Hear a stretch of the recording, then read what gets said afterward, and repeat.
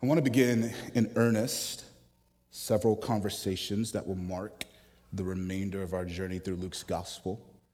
They're going to mark the first 15 weeks of the year, first 15 of 2023.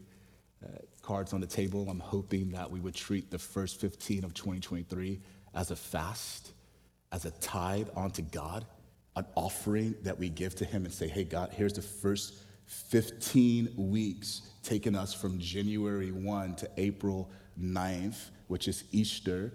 We're saying, God, would you take this and would you draw me closer to your heart so that the remainder of the year is filled with your presence and your purposes are followed.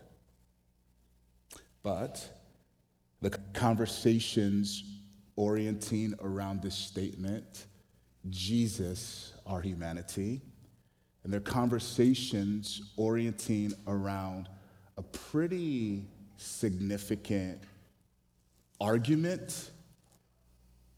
I use argument very loosely because really it's an assertion. But it's a significant assertion that Jesus offers a better way to be human. This is the entirety of the scriptures. This is Luke's gospel particularly. And this is what we're going to dive into for the first 15 weeks of the year, 2023. Jesus offers a better way to be human. It's a truer and fuller way to be human. And he says, here it is, take it. You can have it. But I want to begin that conversation in earnest today by grabbing some of the beauty and the weight of this scene in Luke 3, Jesus being baptized, God the Father speaking, the Holy Spirit descending like a dove. It's rich. I want to examine today and bring out what's happening in the scene and have us walk away with just a few ideas. That's it. Examine what's happening here and then walk away with a few ideas. Let me begin it like this. This is going to be, talk to the pastors. I've been really eager to preach this. There's some things in life that are unnecessarily difficult. Getting those plastic bags at Publix and trying to open them, unnecessarily difficult. And you have all the tactics. You got to snap it. That doesn't work. I have rough hands. I'm African. You know what I'm saying? But you snap, snap, snap, and then the bag, unnecessarily difficult.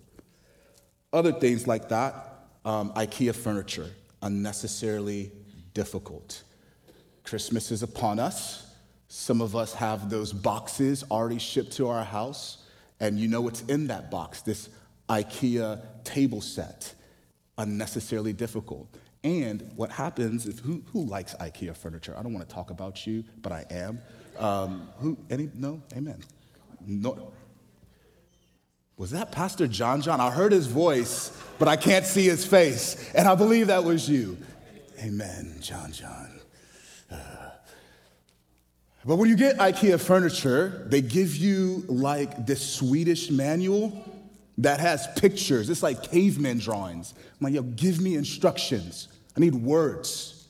So if you're like me, you look at these pictures, right? And they kind of have the picture of what this fully assembled thing is supposed to look like, and then these pictures of what you're supposed to do and process to get there. And so what I tend to do is I look at this with frustration and anger, and then I throw it away. And I'm like, I'm just going to figure this bad boy out because all you've done is give me pictures. You haven't really given me words. And I am visual, but I need the instructions as well. So what I end up doing is I use it kind of like a frame of reference, but then I kind of fill in the instructions with my own intuition. Does that make sense? I'm not the only one who does that, right? Allen wrenches are my kryptonite in Jesus' name. But I want to start that way because what I have seen pastorally, as a Christian, is the way I relate to IKEA furniture is how most of us relate to Jesus. We look to Jesus and we're like, ooh, frame of reference. for a lot of ideas. He becomes the frame of reference, the picture of what it means to be Christian. Maybe he becomes the frame of reference or the picture of a good teacher or of even God, if that's where you are. But then you just kind of fill in the rest. And it kind of like, oh, I kind of look to him every now and then. And what I have seen is how dangerous and detrimental that is, particularly as it relates to being human. Jesus instructs us of what it means to be human, both in terms of the picture as well as the process to grow in our humanity.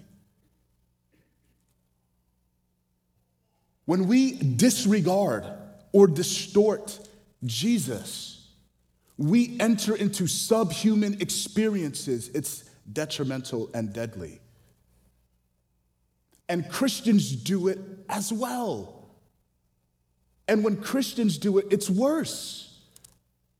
Because everyone is wrestling with the essential question of what does it mean to be human? What are the essential components of it?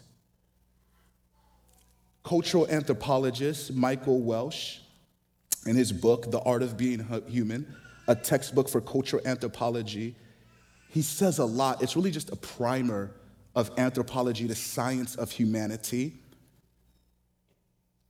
But he says this, and I just thought it was really profound. He says, for the first time in human history, he's talking now, 21st century, post-Reformation, post-Enlightenment, post-Industrial Revolution, the world that we're inhabiting. He says, for the first time in human history, the average person has to continually ask themselves 3 questions that almost no human in that long history before has had to ask. Here are the questions. Who am I? What am I going to do? Am I going to make it? For almost all of human history, no one has asked these questions because these answers were already known. We were who we were. We would do what our parents did, and our future was not in our own hands. Modernity brought with it a world of choices, and with choices come questions and an obligation to answer them. And the questions go far beyond ourselves. Reaching to an irresolvable climax, we build technologies that allow us to send messages at the speed of light. Automobiles start taking us faster and farther, dramatically changing the way we live and how we build our cities. We even learn to fly. We could cross oceans in a matter of hours, but such progress is set against the backdrop of 2 ghastly world wars that killed nearly 100 million people. Don't blink at that. It must be apparent that this story cannot possibly resolve itself and end well. Humans are more prosperous than ever, but there is a worrying and perplexing set of problems and paradoxes emerging. Time has brought us tremendous technological advances and higher standards of living. They haven't brought us more happiness. Facts. In fact, even though we are more connected than ever, we feel less connected. Your experience proves that. Crowded loneliness. To be surrounded, yet feel that you're in solitary confinement. We have more power to do and be anything we desire, yet we feel more disempowered. Our lives are saturated with the artifacts of an absolute explosion of human creativity. Welcome to the Western world. Gadgets aplenty. The stuff that will exist in garbage heaps. We throw away creativity regularly. How many of our Christmas gifts are going to last beyond 2023? An explosion of the genius of humanity only to exist in a graveyard of garbage. It's ridiculous. Our wastefulness. Yet, we struggle to find meaning.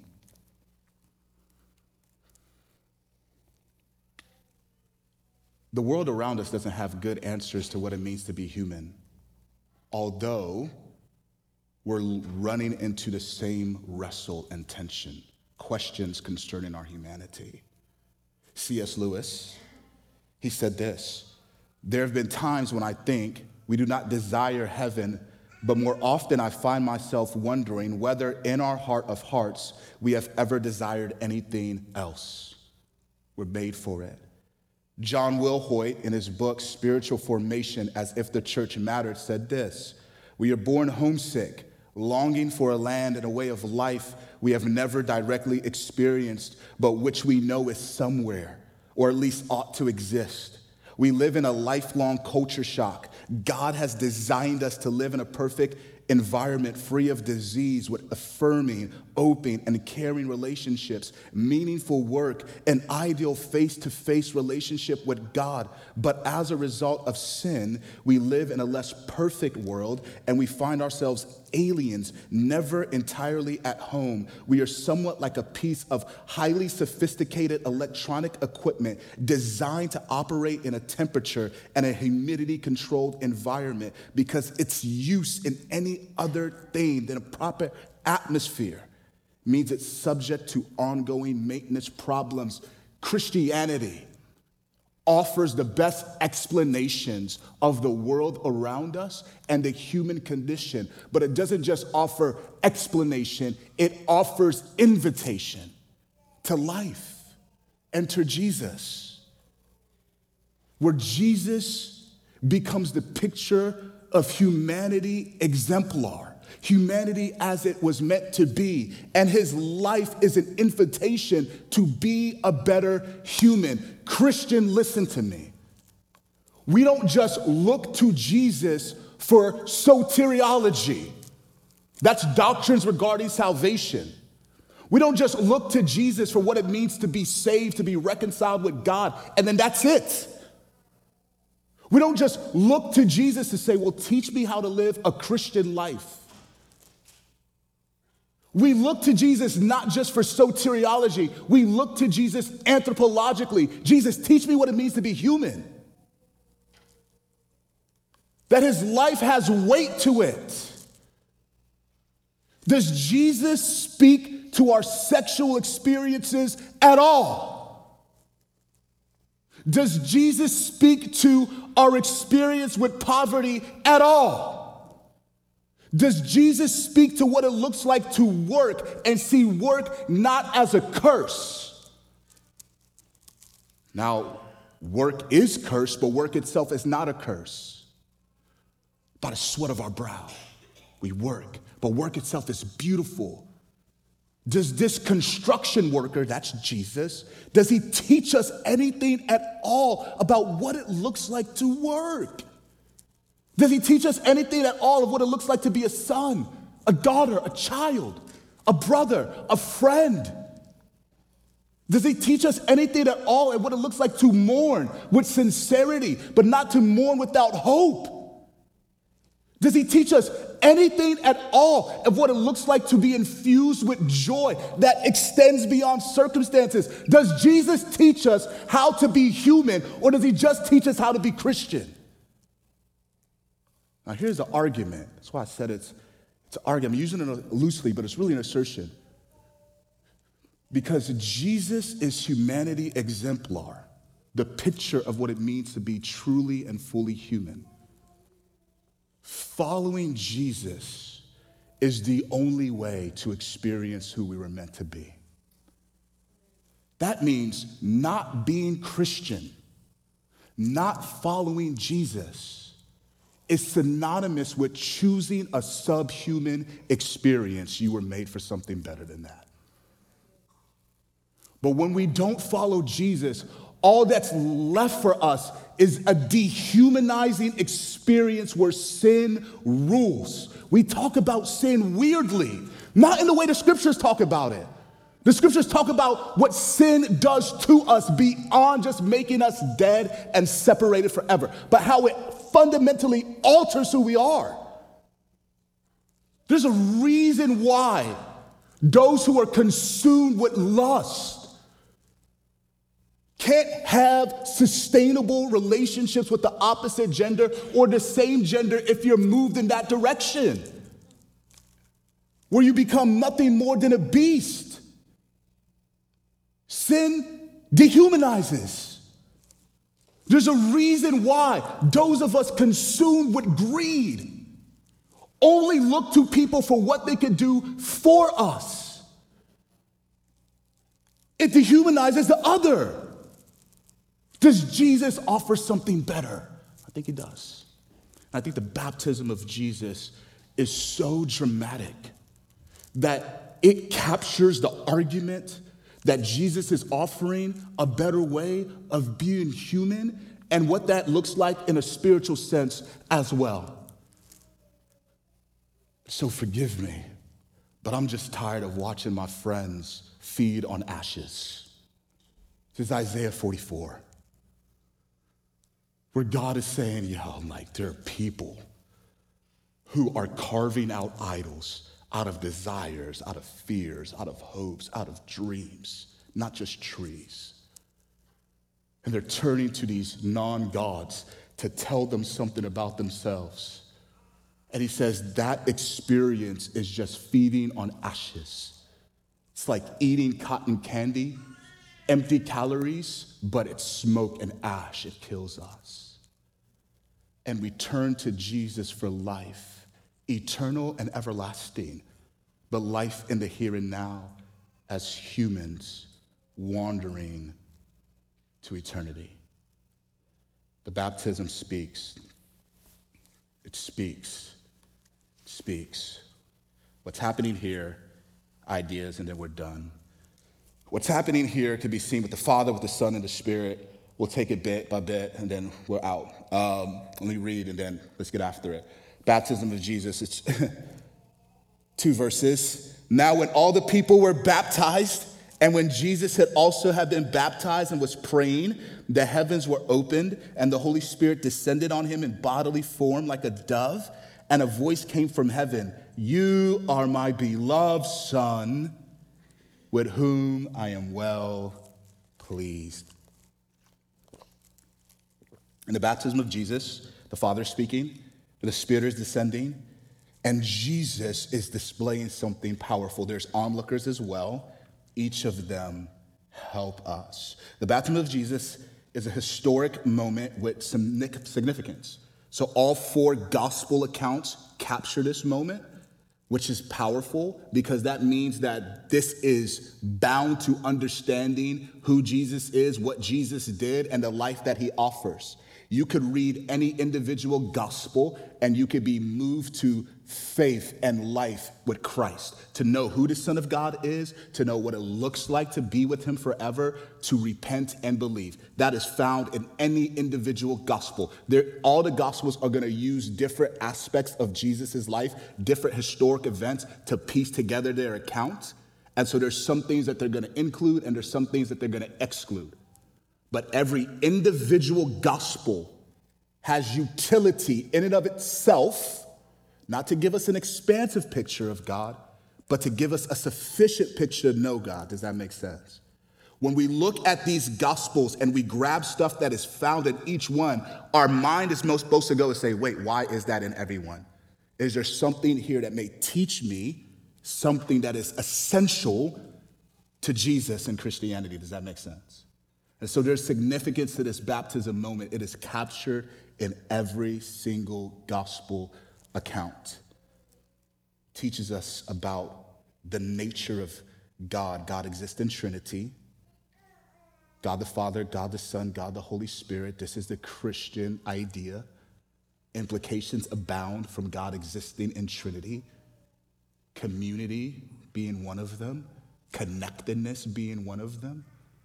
Isolation is foreign to our existence as humans.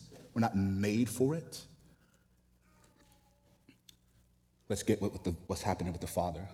The Father is speaking to the announcement of approval and a call for action. The Father speaking is an announcement of approval and a call to action. The announcement of approval readily seen, the call to action not so much so.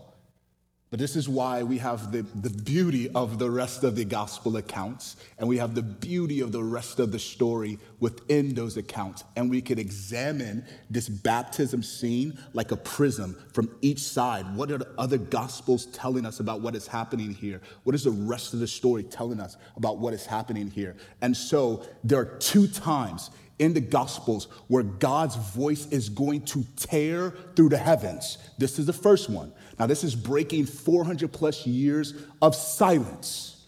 And God is breaking 400 years of silence to say something. I'm going to get back to that. The second time is going to be at the transfiguration of Jesus. This is coming later in Luke chapter 9. And at the transfiguration of Jesus, this is where Jesus is unfolding his glory. They behold him. And they're undone. Now they start speaking. They should just be silent and sit with the glory, but they don't. And they're like, Peter, hey, let's build an altar here. And then God disappears. That matters. But what the voice from heaven that tears open the skies is saying is, this is my chosen servant. Listen to him. And so we grab those two like divine announcements to piece together what God is doing, approval and call to action. By the way, that is consistent with the scriptures. These dramatic displays of grandeur from God are never arbitrary. They're never just like, oh, look, pretty. They're always made to move us towards something, to call us towards something. They're calls to action. And so the action that is being called here is, if I am affirming this person, Jesus, follow him. That the onlookers, some perplexed, but others caught that. Yo, the sky has broken open and God has said, I'm pleased with him. Follow him. The approval is beautiful because sequence matters. This is one of my favorite things to ever preach on. This is divine approval. This is my son with whom I'm well pleased. This is before Jesus does a thing that he would be known for. No eyes that were blind being opened. Luke 4, that's how we're going to end the year, temptation of Jesus. No defeating Satan in the wilderness, resisting well. There's no feeding of the 5,000. There's no healing of the lame. There's no touching of the lepers. There is no activity that marks Jesus that we're like, yeah, miraculous, good, you did a great job. None of that takes place.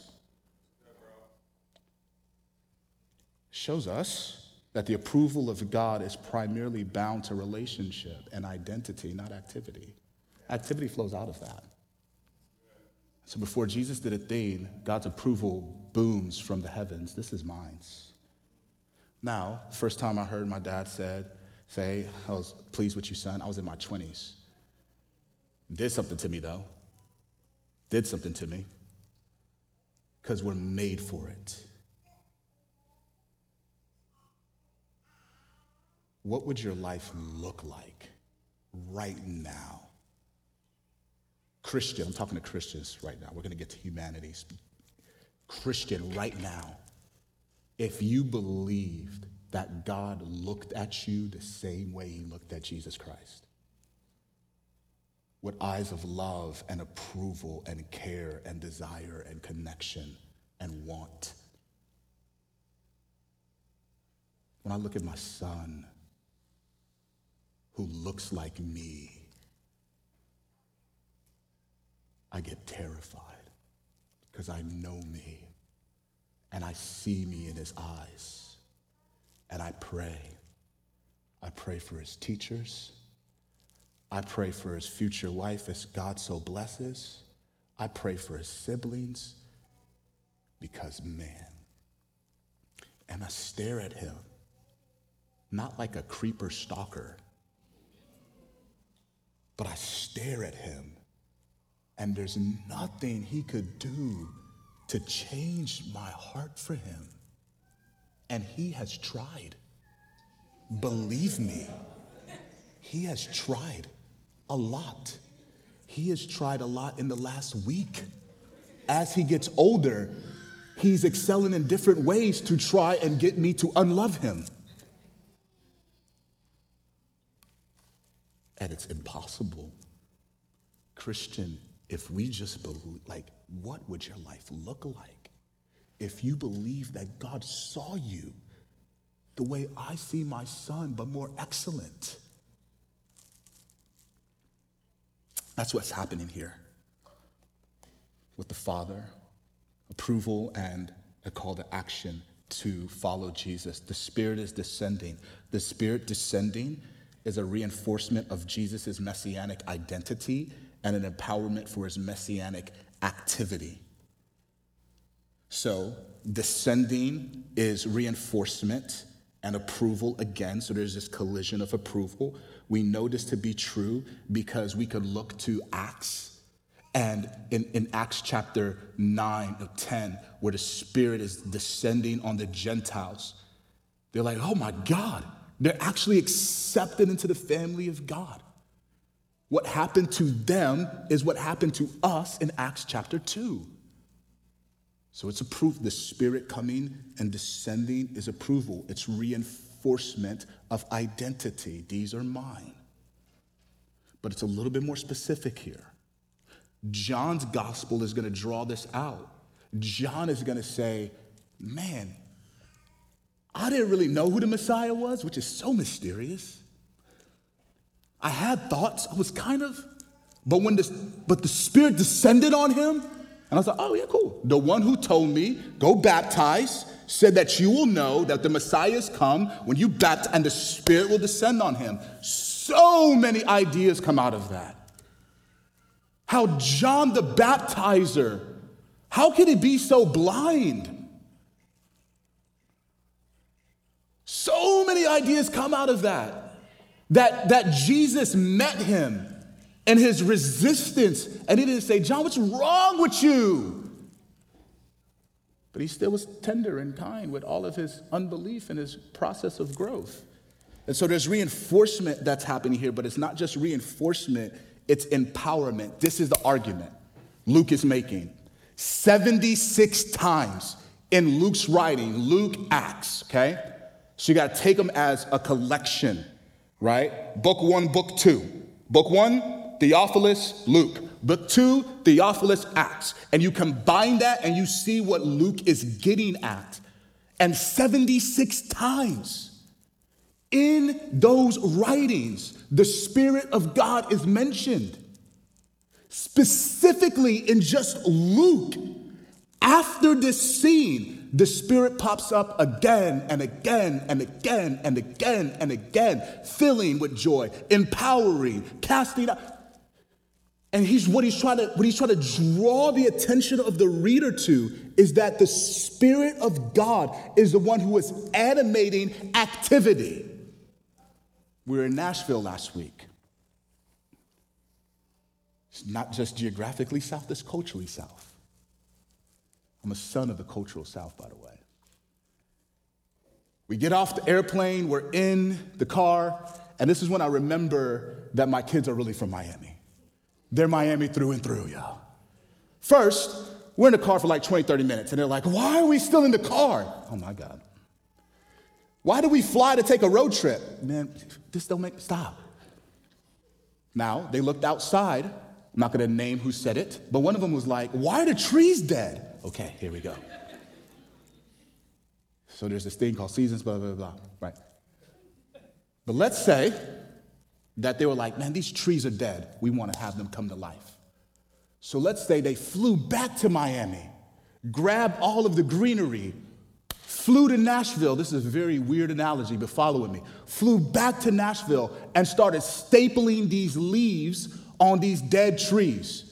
You would say, what is wrong? Oh, you're Muche's kid. That's what's wrong with you. Right? That's probably what you're, right? But you're saying that makes no sense.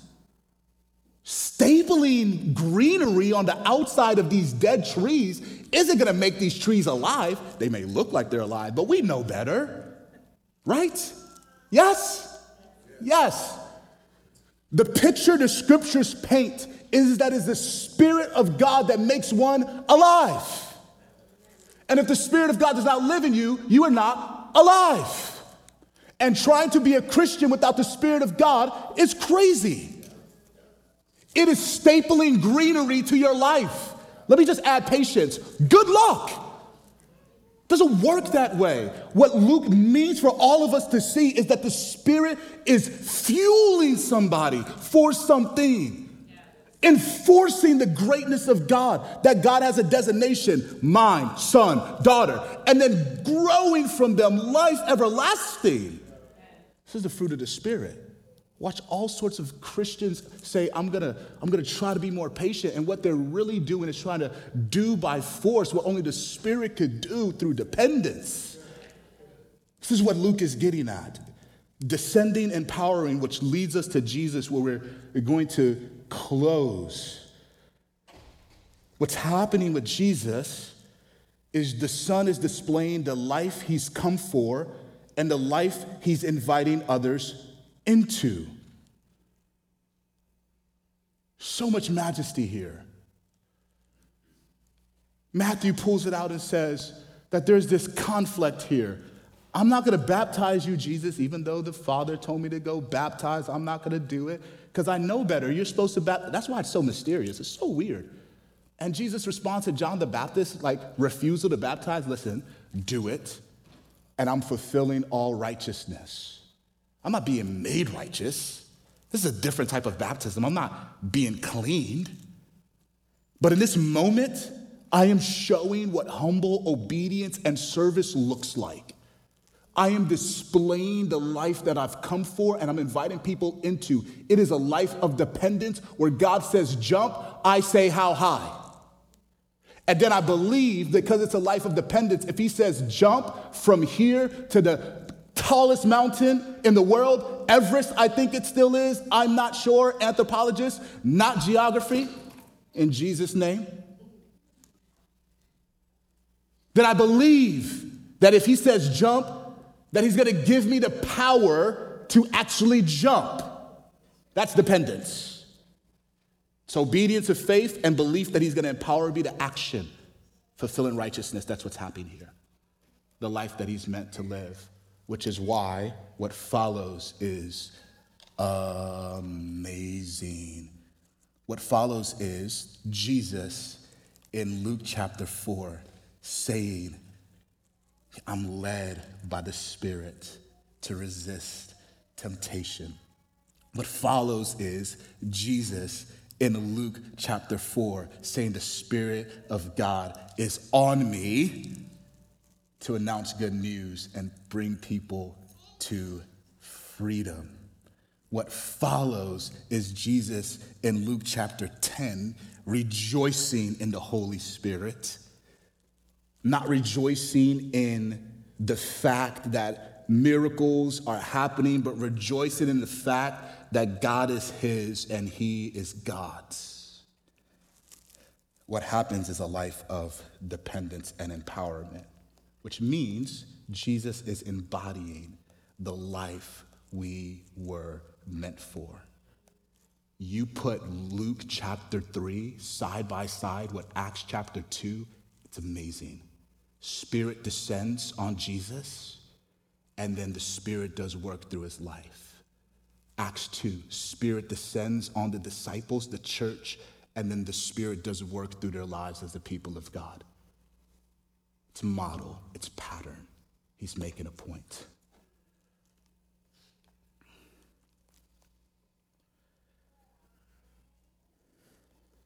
The grid. Perspective. Jesus embodies a truer and fuller experience of what it means to be human. Again, this is just appetizer to dive into that, some case studies of this. Looking at David, at Solomon, at Ruth. Case studies. The practice. We're going to expand on this all the more at the start of the year. But if we want to experience the life we were designed for as humans, and then the Spirit-filled, Spirit-empowered life expressed fully in following Jesus with faith. There's two practices. First, be with Jesus. be with Jesus. Second, become like Jesus. Be with him. 1 John, that which we've seen, that which we heard, we present to you, that you may have fellowship with us, and indeed our fellowship is with the Father. That Jesus Christ, through his life, is inviting people into an ever-increasing relationship with the Father and with others. Be with Jesus. Spend time with him. Rest in this love relationship. Become like Jesus. These are the practices that we've talked about in the past, but we're just going to explain all the more and say, let's get after it. The picture from the other side is living from well-pleased and living for well done. Matthew 25, 21 and 23 says this, well done, good and faithful servant. You have been faithful over a little, I will set you over much. Enter into the joy of your master. It's bookends in Matthew, and they're bookends in the life that God wants for us, because every one of us was made for glorious purpose, and we feel it. We feel it. We sense it. We weren't born to just survive. We weren't born just to do a job that doesn't bring us joy. We were born to remake the world through the raw materials that are here and fashion it for glory. That's why if you're an administrative assistant, your work is glorious, bringing order out of chaos. That's what God did in creation. That's why if you're an artist, your work is glorious, refashioning colors to paint beautiful pictures of beauty. This is Genesis. Hebraic thought, sequence matters. And in the sequence of creation, it was beautiful before it was useful.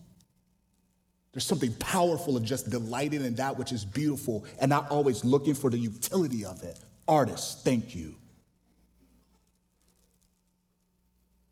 But adjacent to that is making disciples, followers of Jesus who are becoming truer and fuller humans. It's a glorious purpose. You were made for it. And so we live from a place of I'm loved, but we live for that well done. That when it's all said and done, I did a good job of what God gave me, this life. Pray with me. Father, thank you for your baptism of Christ, this moment that you included where we could see your divine approval announced from the heavens. Thank you. Thank you for the reality of the Spirit coming and empowering those who receive Jesus in faith. Thank you. Thank you for your obedience, Christ, that you weren't subhuman. Yes, God of very God, we know this to be true. But you weren't subhuman. You didn't have some weird human existence. You sweated. You bled. You ate. You suffered at our hands, oh God. Your humanity was true. And thank you that you gave us a picture and a process and a pattern to follow after, to experience life relationally connected to the Father in service that is excellent and glorious. Give us eyes to see. In the name of the Father, the Son, and the Spirit, we pray. Amen.